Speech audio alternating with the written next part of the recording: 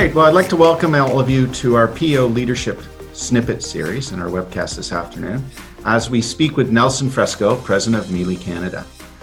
So just so everyone knows, each week we go out there to share some of our member stories, try and find some great positive stories, some tidbits, lessons that you can sort of pull and learn from, and really help you engage in your upcoming week. Our intentions are sort of to get you out on the right foot to a great positive week. So Nelson, I got Nelson here. Thank you so much, Nelson, for joining us today. Thanks, Leon. I know you've been a member for a couple of years at PEO. I know you started originally as a VP and then rose to the president this past year. Congratulations. Thank you. They gave you a role to come into with a big world disaster. You're the man to sort of come into that role. It's interesting because I never would have envisioned this being my first 100 days, but it has been, and it's the new reality. It's unbelievable. Well, you'll be able to write a story, the new story of your first 100 days as the president. That is true. That is true. The first 60 were pretty smooth. The last 30, we've all been through it. Oh, yeah. So I thought, I sat in one of your in your group a few months ago when you first came into the group and listened to your story. And I thought, oh my God, I got to get Nelson to start with a little bit of his journey into actually even getting to Mealy, and just to share that with the group, because you don't typically come across leaders who have come up that way. So Nelson, tell us a little bit about the story. I'll try and keep it short, but it's definitely a unique way to how I got to where I am today. And it all started when I was, 19 years old. I was taking business marketing at a community college, and I decided, schooling wasn't for me, so I decided to drop out at that point, and I ended up opening up a bakery, believe it or not, of all things. And it was an established bakery. I knew nothing about baking. I had no money to purchase this bakery, but I was able to scrape up enough money to open up this bakery. And I was 19 years old. I knew nothing about P&L. I knew nothing about HR. I knew nothing about baking. I knew nothing about fixing machines. I was very green. But the journey over the next 6 years, I always say that's where I got my master's in business. Because then I had to learn HR, I had to learn how to fix machines, I had to learn P&Ls because I signed every check, and then the most basic, I had to learn how to bake. So I do know how to bake. So I did that for 6 years. I grew the business to the point where I was actually purchasing the most flour, believe it or not, in Southwestern Ontario. And I got to the point where someone came in and made me an offer when the bakery wasn't for sale, and I sold it. So now I'm 25 years old, and I don't know what I want to do with my life. So it landed me at Tim Hortons, where I ran 3 locations for another 6 years. And I did that for 6 years. And after that, my partner and I, we decided to get out.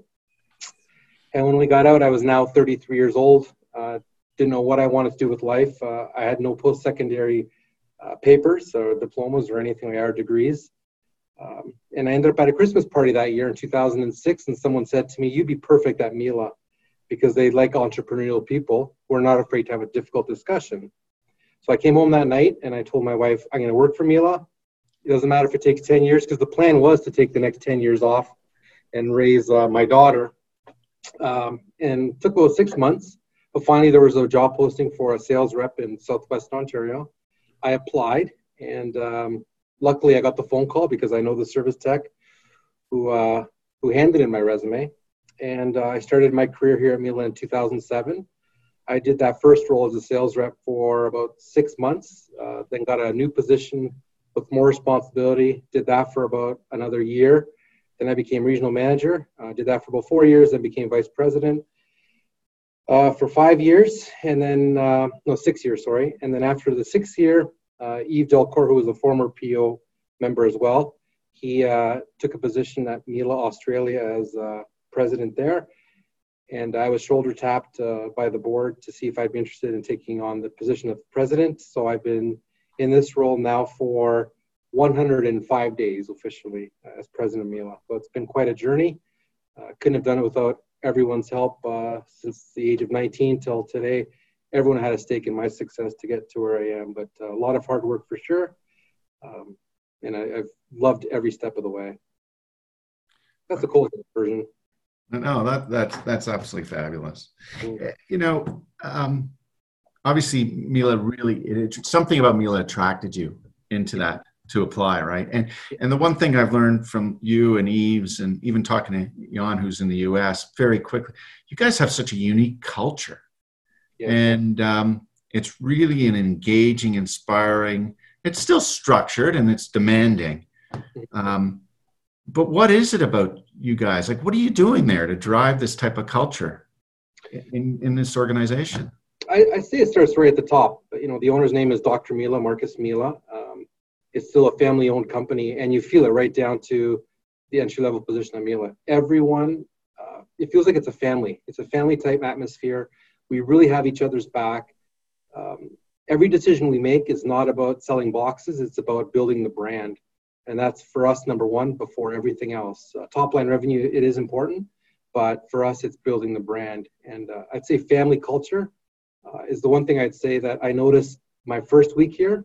It's one thing that has grown with me 12 years later, where I can still say family run business. It still very much feels like that. When I look around, when the office is filled, when I look around the building, it really feels like an extension of my family, the 260 employees that we have. It's the culture that we have, that family is always first, everything else is secondary. And we preach it. We don't just, we believe it, we act on it, we don't just preach it. So I'd say families, the family type business is, you know, and you know Eve as well. He's very much like that. And Jan, he's about the people first. And I think anyone getting this position, that's the number one thing they look for is, are they a people person? Do they believe in the employees? And do they believe in the brand? So I think that's what makes us different, is that family culture that we have here. Yeah, it kind of, because it's interesting. It's very difficult for an entrepreneur usually to sort of fit in the mold into a multinational corporate organization. Right. And you've done it. And not only that, it's appealed to you. You've thrived in that environment. If it was any other company, I don't think I would have risen as quickly as I did. If it wasn't for Mila and the philosophies that we have here, because they look for people who are entrepreneurial. You know, that service tech who told me back in 2006 in December that I'd be a perfect fit at Mila because of my entrepreneurial background. I never realized it until I got here, and 12, 13 years later, I actually see that, yeah, he was absolutely 100% right. People with entrepreneurial spirit thrive in our culture here, because there's no micromanaging. There's no emails from the board saying, where are the numbers?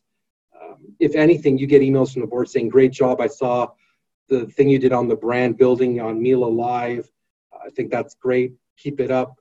There's very rarely an email saying, where are the numbers? I have yet to see one from anyone in Germany. So that's reassuring that it's all about the brand, and sales are important, but the brand is number one. And being entrepreneurial is great. So, it's an unusual time. We're going in the midst of that pandemic, right? We're like into week 5 or week 6. Right. You guys, like a lot of organizations, have gone through massive transition, or especially with the employees and stuff. We're sort of at a time where we feel we may be coming out of it. So almost like a transition, or in preparation for a bit of a reset. You and I had some brief conversations about, during this period of time, it's how important it is to start thinking about what does the new world look like and how do we start pivoting.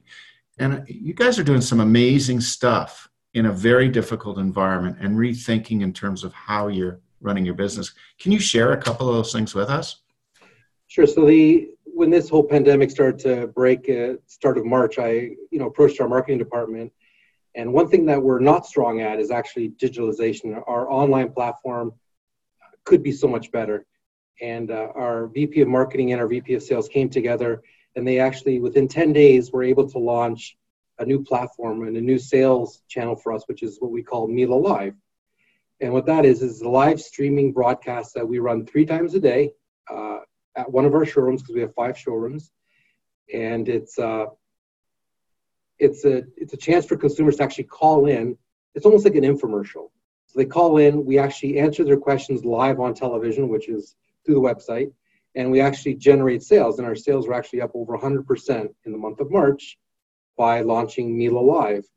And the other thing that we're doing is because it's our opportunity with this challenge or this pandemic, is to push the envelope.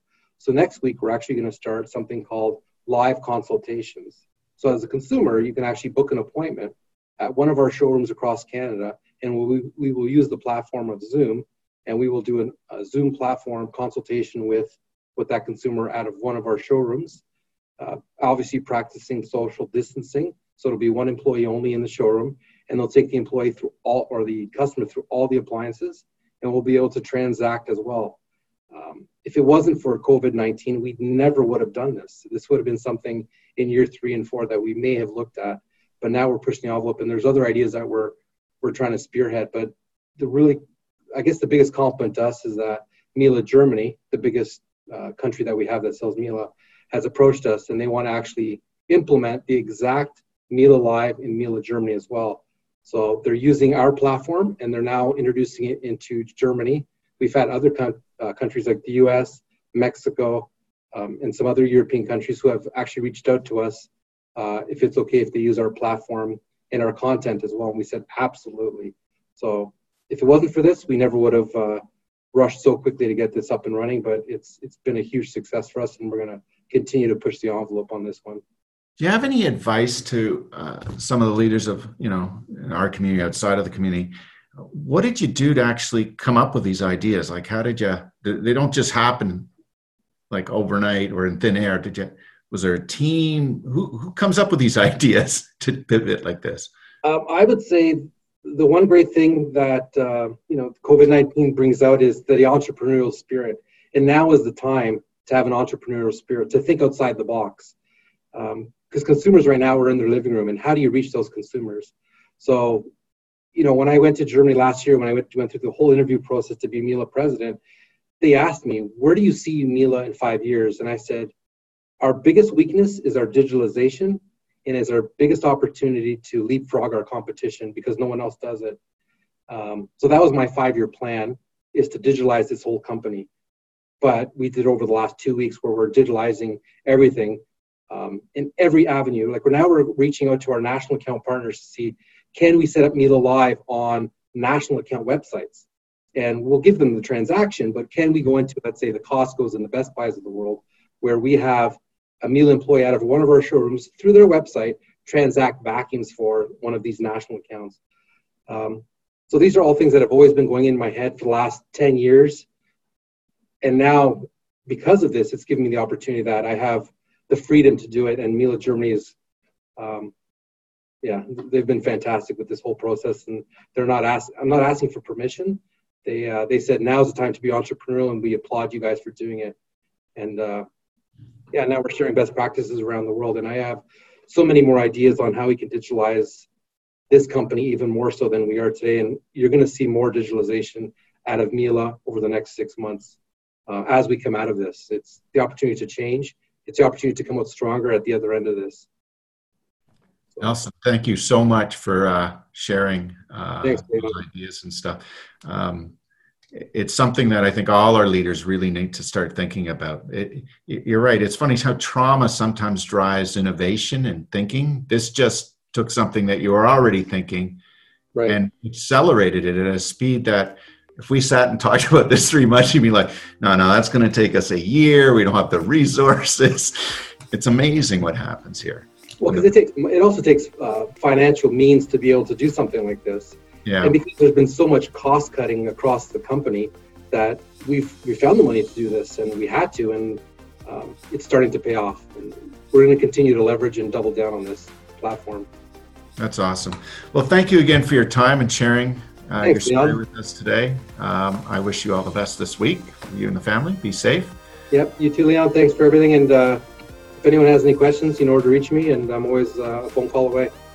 That's great. Thank you, Nelson. Thanks, Leon. Take care. You too. Bye for now. Bye-bye.